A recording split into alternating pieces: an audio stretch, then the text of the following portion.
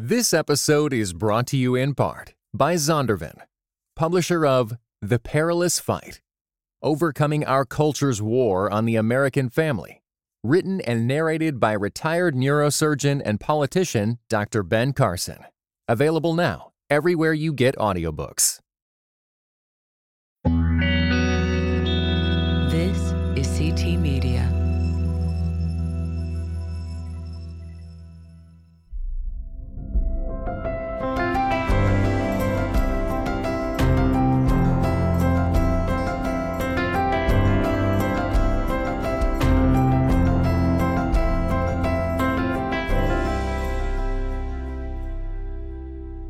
Oh, folks, welcome to Being Human. I'm Steve Cuss, fellow human. This is my wife, Lisa Cuss. Hey, everyone. Also a fellow human. So here we are, plural humans together. Lisa has been on the previous podcast, Managing Leadership Anxiety, a number of times. So for those of you who are newer, this is just going to be an episode much like the very first Being Human episode, where we kind of hear your journey. The goal is that people find themselves in our journey. Absolutely. Yeah. We begin by lighting the candle. I'm going to light it if you have anything you want to share as I light. Yeah. We are lighting this candle to remember the presence and the power of God in the form of the Father, in the form of the Son, and the form of His Holy Spirit into our lives. And so we just want to take a moment to take in a deep breath and to recognize that as we begin. You know what I also think is the reality of prayer is I'm trying to center on God, and I'm also making a shopping list. I need to buy a new lighter. Isn't that what prayer's like? Yes, that we still have floods of thoughts that come into our minds that we have to notice and then let go of and then come back to God. Yeah. Notice, let go, come back to God. It's a journey. I used to get frustrated, and then I would anxiously try to clear my mind. I found it much helpful just to let those thoughts come and go as I connect to God. So just the candle to invite you to relax into God's presence. A lot of what being human is about is just having this one episode a week where you can catch your breath and you can really think about your reactivity, your triggers, the things that you have a tight grip on, the things that might have a tight grip on you, and just do that great exchange. Lisa, you are a therapist. You work with people with trauma, with attachment. Tell us a bit about your therapy and what you do and the kinds of things you specialize in. Yeah.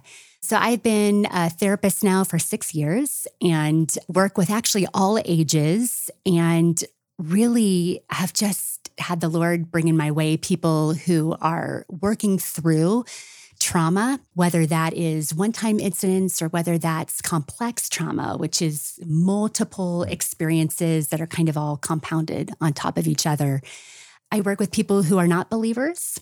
I work with people who are believers. And so sometimes it's just a place to do a lot of integration of faith. Yeah, looking through disillusionment that we have. Yeah, we just do a lot of work to unburden, I think, what people feel like they're coming in with. I was fascinated as your husband watching you do this training. I think I always assumed that therapy is always coming in and talking. But sometimes when someone has trauma, you have them do weird things. What are some of the weird things you have people, and not just you, but people who do trauma work? Oh, no, it's true. Like I name it all the time with people. Yeah. To be fair, I've also been a client myself, right? And I'm not doing anything that I haven't experienced myself. But we just have to name, it feels weird. And the reason why is because, sometimes there's a couple approaches. There's top-down approach as we work through issues, which is so helpful. And that's when we're in a place where we can actually think about the way we think, or we can think about the way we feel.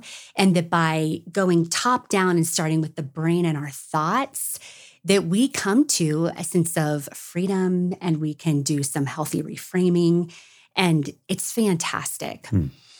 The reality of trauma is that it's a perceived experience where we feel like the tools that we have to cope with what we have experienced have been exhausted. And then what we need is actually beyond the tools that we have. And so those experiences and meaning made get stuck in our bodies. If something's stuck in our bodies, we can think as much as we want about what we want to do to change or to work through. But oftentimes people come in and say, why is it like I know I want to do this, but then I find myself doing something else? And the reality is that when these meanings that we've made that have a negative hold on us are stuck in our bodies, that no matter what we think, our body wins. Yeah, we can't think our way to freedom. So we need then a bodily experience, which is what people who are trained in trauma techniques.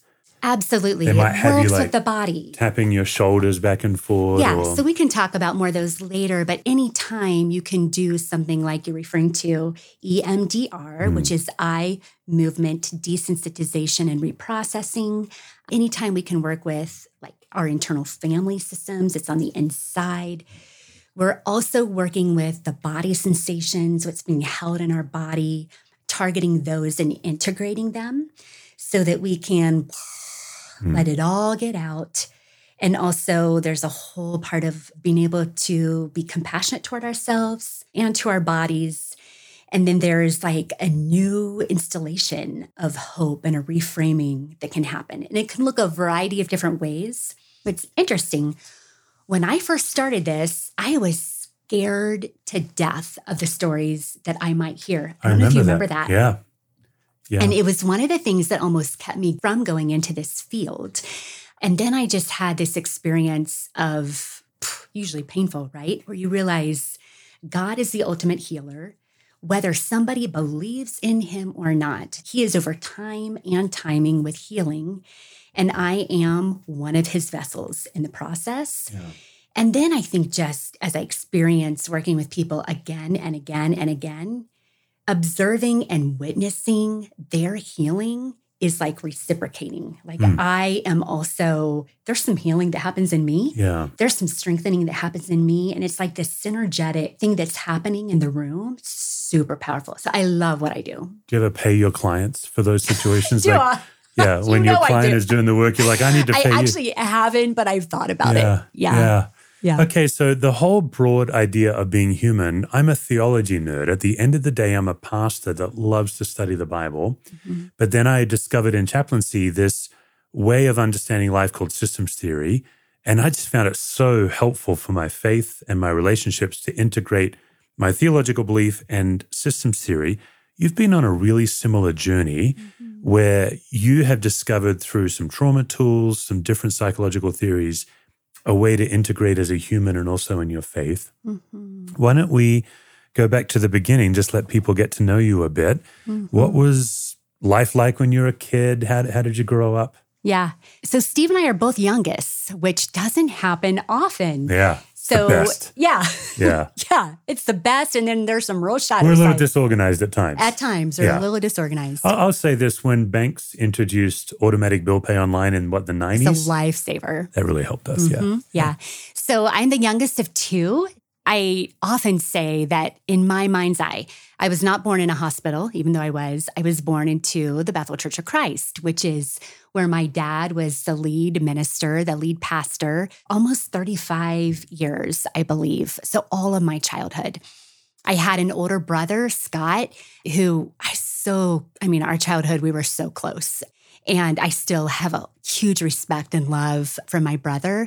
So I was in a tight-knit family. Yeah. And a lot of my experiences as we look back, I'm like, was this family or was this church? Was this family? Because it was so intertwined. Yeah.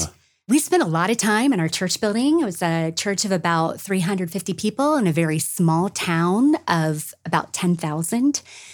I mean, my parents, even today in retirement, are born pastors of people. If you want someone to walk beside you, you call my parents, and everybody at our church knows it. Yeah. They have a huge love for being there for people.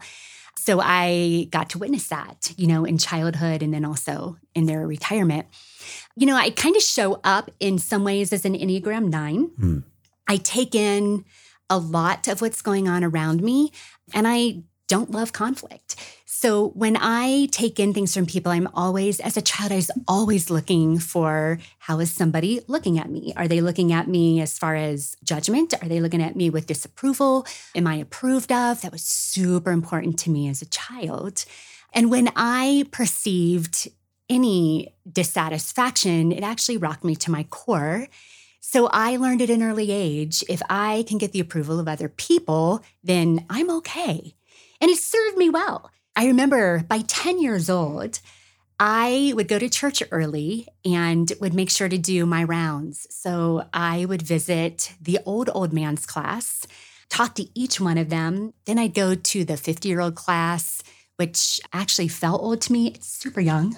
Well, I think for you, 50 is still old. 50 is like right around the corner. I'm in my early 50s. Lisa is, shall we say, mid to upper 40s. Yeah. Yeah. So I would check in with them. I would go to the nursery. I wanted to say hello to each baby. I wanted to talk to each nursery worker. And as you can imagine, I got huge smiles, like huge accolades back. So some of that I think might have been pastor's kid feeling a little bit like in a fishbowl. Yeah. The beauty of being known, also maybe the fear of being known, but also just my own strategy in life to figure out what I needed to be okay. Which when you're 10 is totally subconscious. You're not intentionally doing all of this. No, I figured it out. Yeah. And, you know, we've done 4 episodes of Being Human and obviously a lot more of the old podcast, but we are trying to help our audience discern when gifts are good. So like you visiting these Sunday school classes is wonderful. Yes. And also when you are bound by these good things. And the other thing that, I mean, I'm going to jump in and be a bit teachy, I guess, but we're trying to help everyone just really get clear on, even when I'm doing something in the name of the Lord, it might actually be more for me than for God. And that's tricky, but some of what you're describing is that, I think. Yeah, absolutely. And I mean, I think that's why we bring up that story too. As children, we develop these strategies. I often call them these parts of us that help us figure out who we are and honestly help us thrive. Yeah. But then as we grow up to be adults, as our concept of God broadens, as we experience more, if we show up with these same parts and strategies in our driver's seat of our life, it absolutely bites us in the butt. Yeah.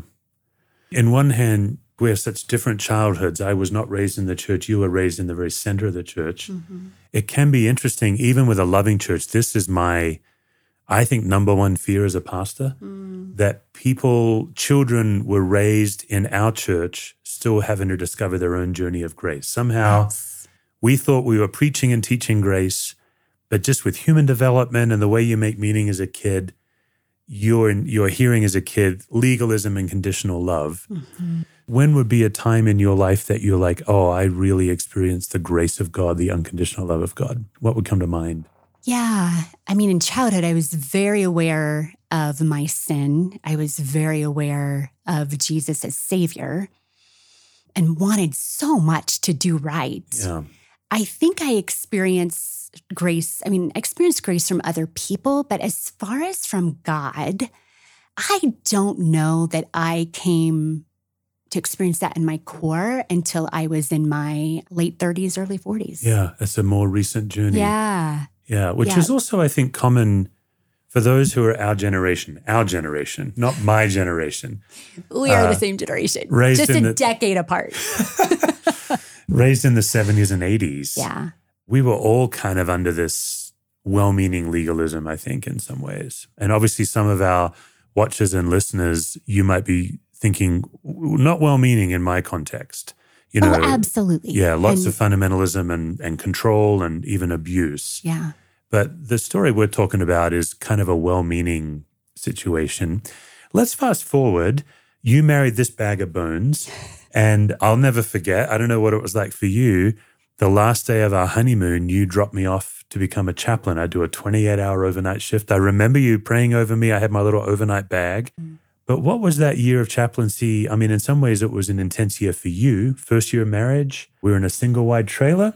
But, I was doing teaching so much we were trying to figure out. Yeah. What first comes to mind for me is we had no idea what we were getting into when you decided to do this chaplaincy internship. It was hard. You came home, especially in the first 6 months, absolutely undone. Yeah. For the first time in my life. For the first time, I really don't think I'd seen you rock to the core. And you would come home undone by being forced to face behaviors in you, reactivity in you, thought processes, but also undone by just the directness of the group with which you were in. Right. They were very comfortable telling me what they saw about me. Yes. And I was so used to winning people over and charming them, and they were not impressed by my charm at all. Well, and I even grew up in the Midwest, and you're always nice about things, right? Being a Christian means you're nice. Yeah. And so I just remember it felt hard. And then I think at the 6-month mark, there was a switch. There was actually something life-giving. You were finding some freedom in facing these things and in facing your assumptions and in not knowing what to do, which I know has been a big deal for you over the years and for me too. Yeah. But definitely I think your engagement with this also is contagious. So it impacts me and what I begin to notice and what, some of our values as well.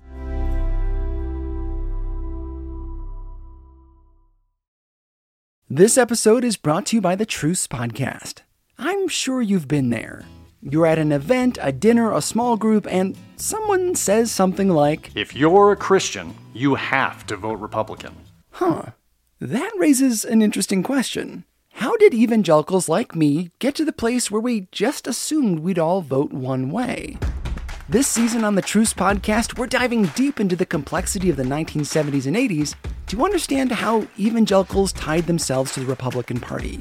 It's a story that involves murder, corruption, redemption, and our need to be heard. I'll be talking with celebrated historians like Rick Perlstein, Pulitzer Prize winners Frances Fitzgerald and Jesse Eisinger, and some of the best guests I've ever had. Truce is the show that uses journalistic tools to look inside the Christian church. We press pause on the culture wars in order to explore how we got here and how we can do better. Subscribe to Truce anywhere you get podcasts or listen at trucepodcast.com.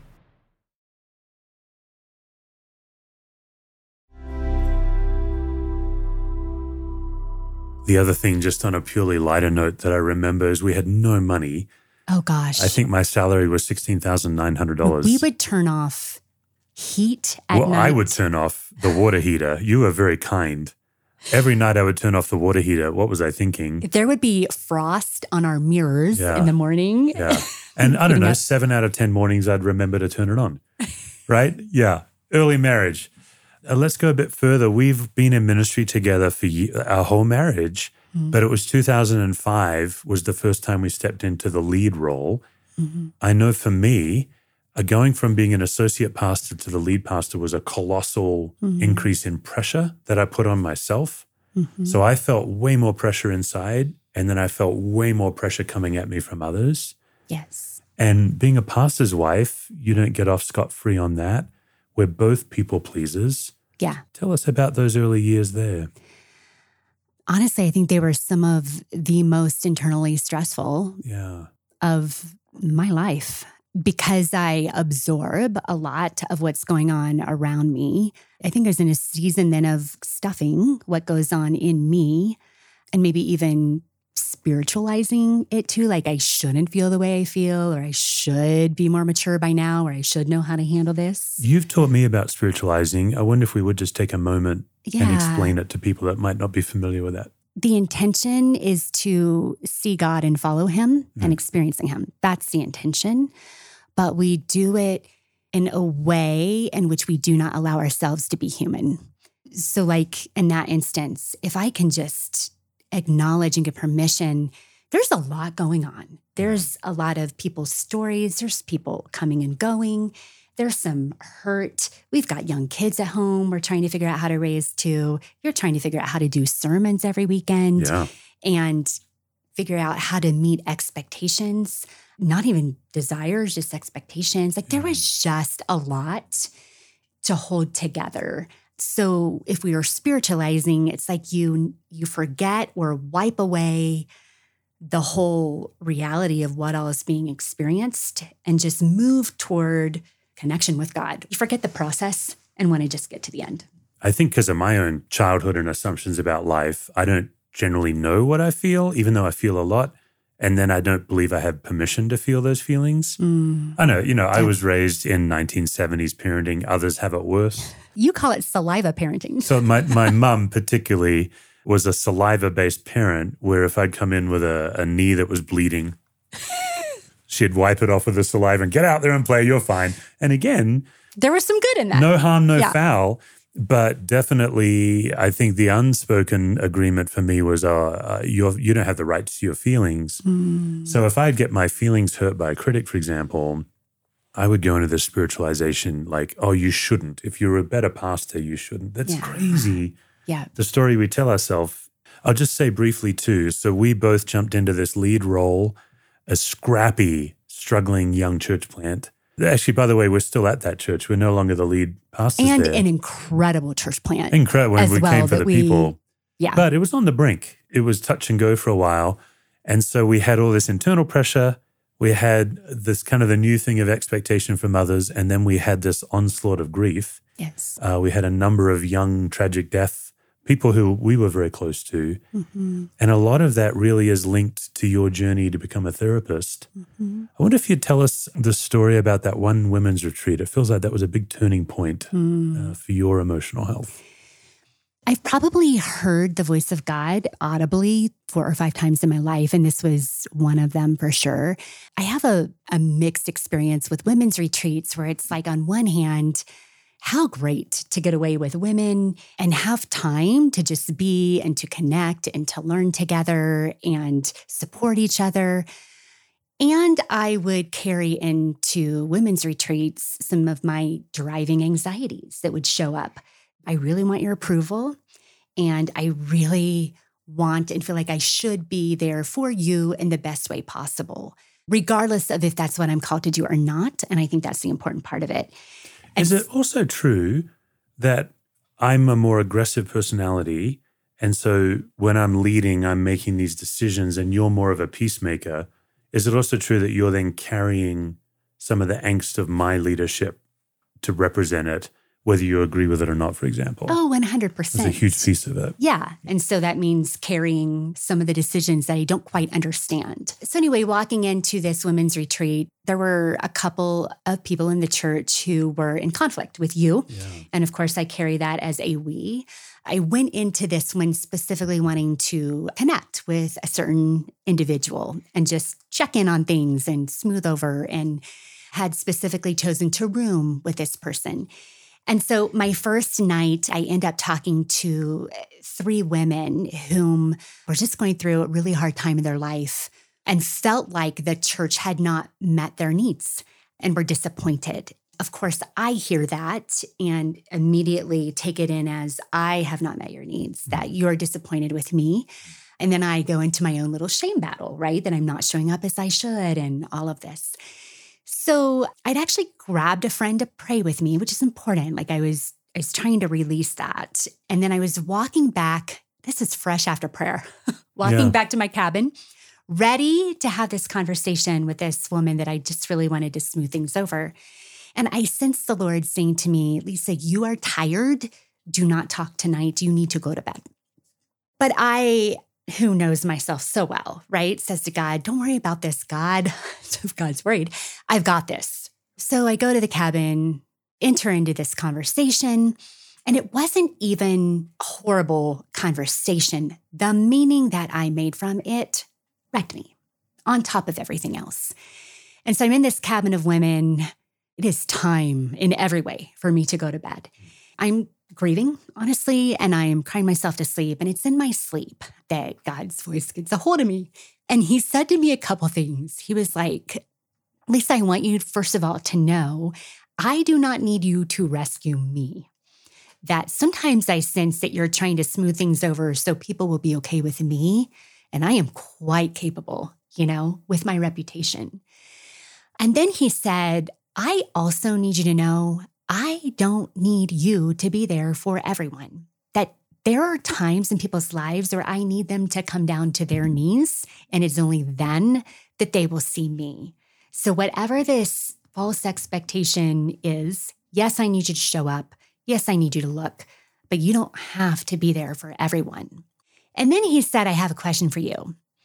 These people that you are so concerned about within conflict, if they are actually okay with me, being God, and walking with me, being God, but don't necessarily come back to you in friendship. Can you be okay with that? And that's where I was like, I don't know. And I have a huge journey ahead of me. Yeah. And it was a turning point for me, I think, with other things going on, to look at who is God? Who am I? What is my identity if it's not winning people over or being a rescuer or then what is my identity? And it sent me on this huge journey. Right. Yeah, we've both been on like a parallel journey and a journey together. Yeah, absolutely. I know for me, the way I would say it is, oh my goodness, I have these beliefs in God that I don't actually experience much or didn't until I started being intentional about it. And then for me, the idea that as a lead pastor, as a preacher, I could proclaim a love of God for others that I struggled to encounter myself. I guess I'd say we've both been on a journey of freedom. Yes. And for you, that led you to graduate school. Your training is as a K-8 school teacher, and you taught school over a number of years. Yeah. You were kind of famous as a teacher that if a boy like was flooded and angry, rather than sit him down to talk, even as a teacher, you intuitively knew to take him up for a walk around the track. I remember as your young husband being just blown away by all of these little tricks that you had to help unlock people's emotional capacity. And so at some point you put down school teaching and you picked up counseling. What was it like to enroll as a mom of teenagers in graduate school? That's brave. Overwhelming. Thanks for that, by the way. That was kind of you. Yeah. I was scared out of my mind and I really wanted to do it. And I think I was more intimidated at being able to write papers. Yeah, and, I remember that. Right? You do not like a blank screen. Oh, my first paper. And it's funny because I've talked to a lot of people who have gone back to graduate school now at older in life. And I remember just staring at that blank screen with this inner battle of, I can't, I'm not going to be good enough, like all of this over and over. And then you start typing and you start writing and you learn. But even that was a journey. It was hard. We had to let go of some things that were on our plate. It was an emotional process. And I think I came home wondering if I had every single diagnosis as I learned about them. I remember that too. That's right. Yeah. But I am a slow processor, put a lot of time, but then it sinks in. So I felt like I had the gift of time to let it sink into my core. It's made a difference. Yeah. So now you have clients that you see an hour at a time or an hour and a half at a time. Some of them are followers of Jesus. Some of them are not. Some of them profoundly wounded by the church. A lot of your work and our work is people who the church has hurt and they have to integrate their faith with that.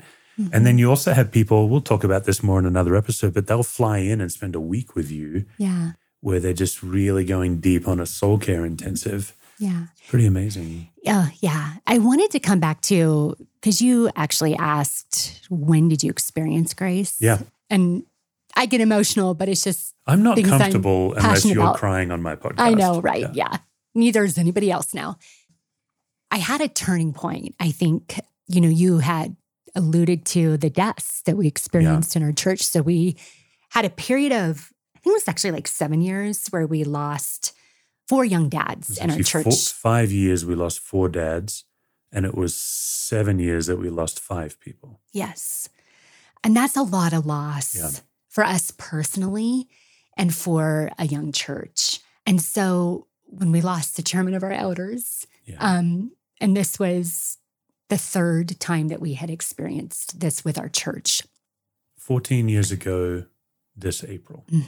Yeah. And was a good friend and family friends. And you're just deeply grieving. The church was also so tired by grief. Yeah. In fact, we had this huge outward focus and we had to move to turning inward to just care and nurture each other.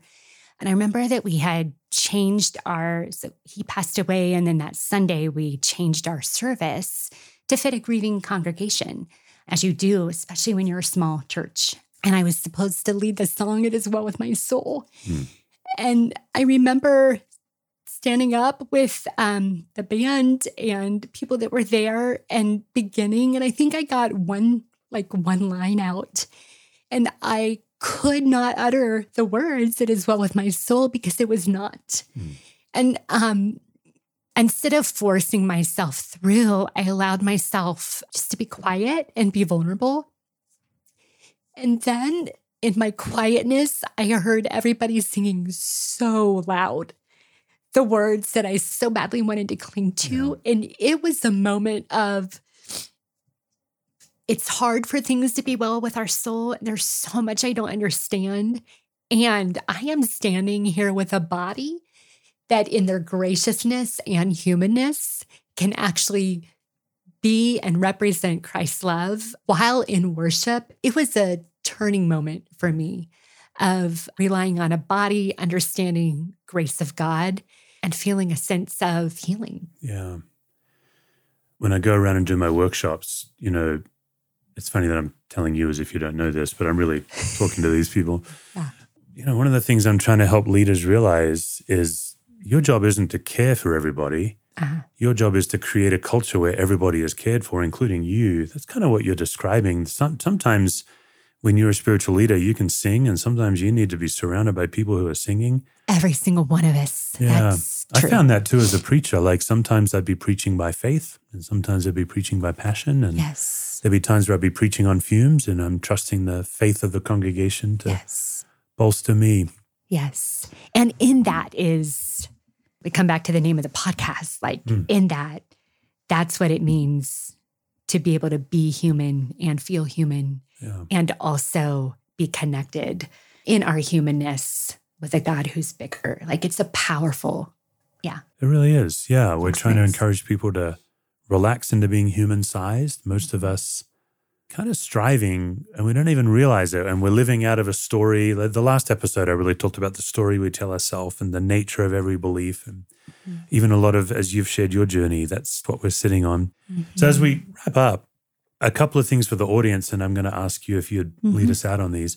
We're going to encourage you this week, for those of you watching and listening, is there an area of reactivity in your life that you're working on? That's the first question. Is there an area of reactivity that you're working on? The beautiful thing about reactivity is how predictable it is. If you just have a little think about it, you realize, like you and I, Lisa, we will be people pleasers the rest of our life. Yeah. And we can mitigate it, but we're always going to be that. So rather than spiritualizing and shoulding, we can say, Wednesday I've got this meeting. I bet I'll be prone to want to please. I'm going to actually relax into God's presence. So let's put you on the hot seat. Is there an area of reactivity that you're currently working on in real time? One of my reactivity behaviors shows up in avoidance.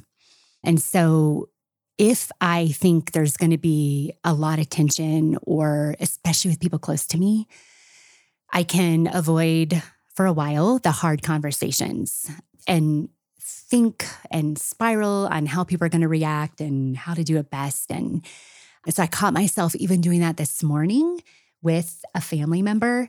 Does the family member's name rhyme with Steve?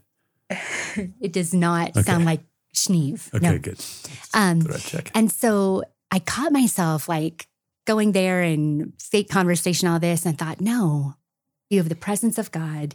You are coming in love, and you're coming out of caring. Go walk into it. I think my new phrase is walk into it, and do it. You know what? It went fine. And at the end of the day, the connection was seen. And so I've been just in several different areas of my life trying to notice, when am I avoiding and for what reason? And what is it that I can hold on to for the strength and the reasons I need to walk in, and then walk into it. That's good. Well, and you made the regrettable vow a few months ago to say yes to God. And so God's been throwing a lot of things your way since then. I kind of enjoy watching that too. Okay, so the first thing for our audience watching or listening, what's a reactivity trigger that you're aware of that you want to work on? It's really important for us to remind people that most of the time you're going to be reactive, and some of the time you're going to relax into God's presence. We have found if you can be aware of God 10 or 15% of the time, it can really transform your life. So we do want to say, don't expect 100% out of yourself. We both get reactive all the time, but once in a while we'll notice it, like you mentioned with this phantom family member, and that you did the opposite and a beautiful result came out of it. I guess we should also say sometimes it makes things worse. It does. Yeah. It makes things more chaotic. Yeah. But the second thing I'm going to throw your way is Those of you watching and listening, what is a life-giving habit that you can cultivate this week? And sometimes the best life-giving habits are 2 or 3 minutes. What we mean by a life-giving habit is that it's a gift that God has given you that helps you enjoy life, where you can give thanks to God. What's a life-giving habit that you're enjoying nowadays? Well, let me set it up to say that I feel like in this season of life, when we have more deadlines and there's more on our plate, that I feel like I'm trying to get as much information ingrained as me as I can. And so I have found a habit of listening to audiobooks, listening to podcasts, listening to classes that I've signed up for, and trying to fill myself with things, information, again and again and again, and that I have lost the beauty of weaving connection with people in short phone calls even into my day. That I believe the lie that I have a really good conversation, I need to have an hour phone call. I need to set this time aside to really be with someone and for us to really chat. And so this past week, I have, I think 4 times this week, had phone calls with people that are just life-giving. And I've turned off the information gathering and allowed myself to connect with the people that make me laugh, that can talk depth and quickly, and it's reciprocating. Yeah. And it has been fantastic. Yeah. And something that's fun too, if you have a friend or a family member, is you can kind of see them light up when you've discovered. So I'm going to tell you a life-giving thing I've noticed. The Morning Glory almond milk latte. Yes. Right there. Right there. It's like that's become a new discovery. So we actually do encourage people to make a life-giving list and keep adding things because you forget. When you get reactive, you forget. Yeah. Okay. Lisa, welcome to the new Being Human. I want to hear about your life-giving. Oh, my turn? Life-giving lately. Okay. I'm really liking this one. Our mutual friend, Brian, reached out. We have kind of a friend group where there's 5 couples, I think.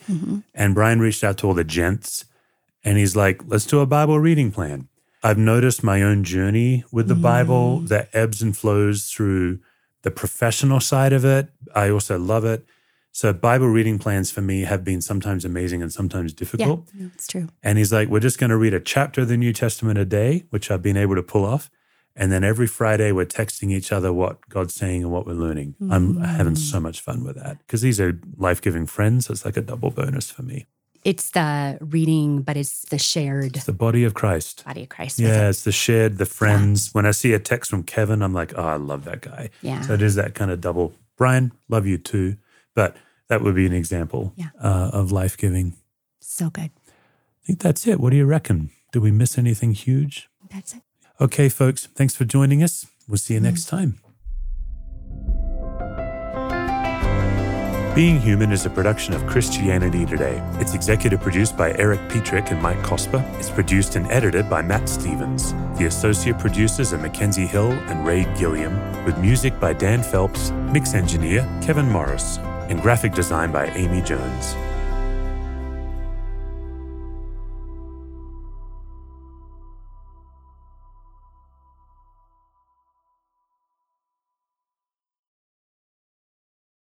This episode was brought to you in part by United We Pray. United We Pray is a podcast devoted to praying and thinking about racial strife, especially between Christians. Come join us in praying for the unity of God's people.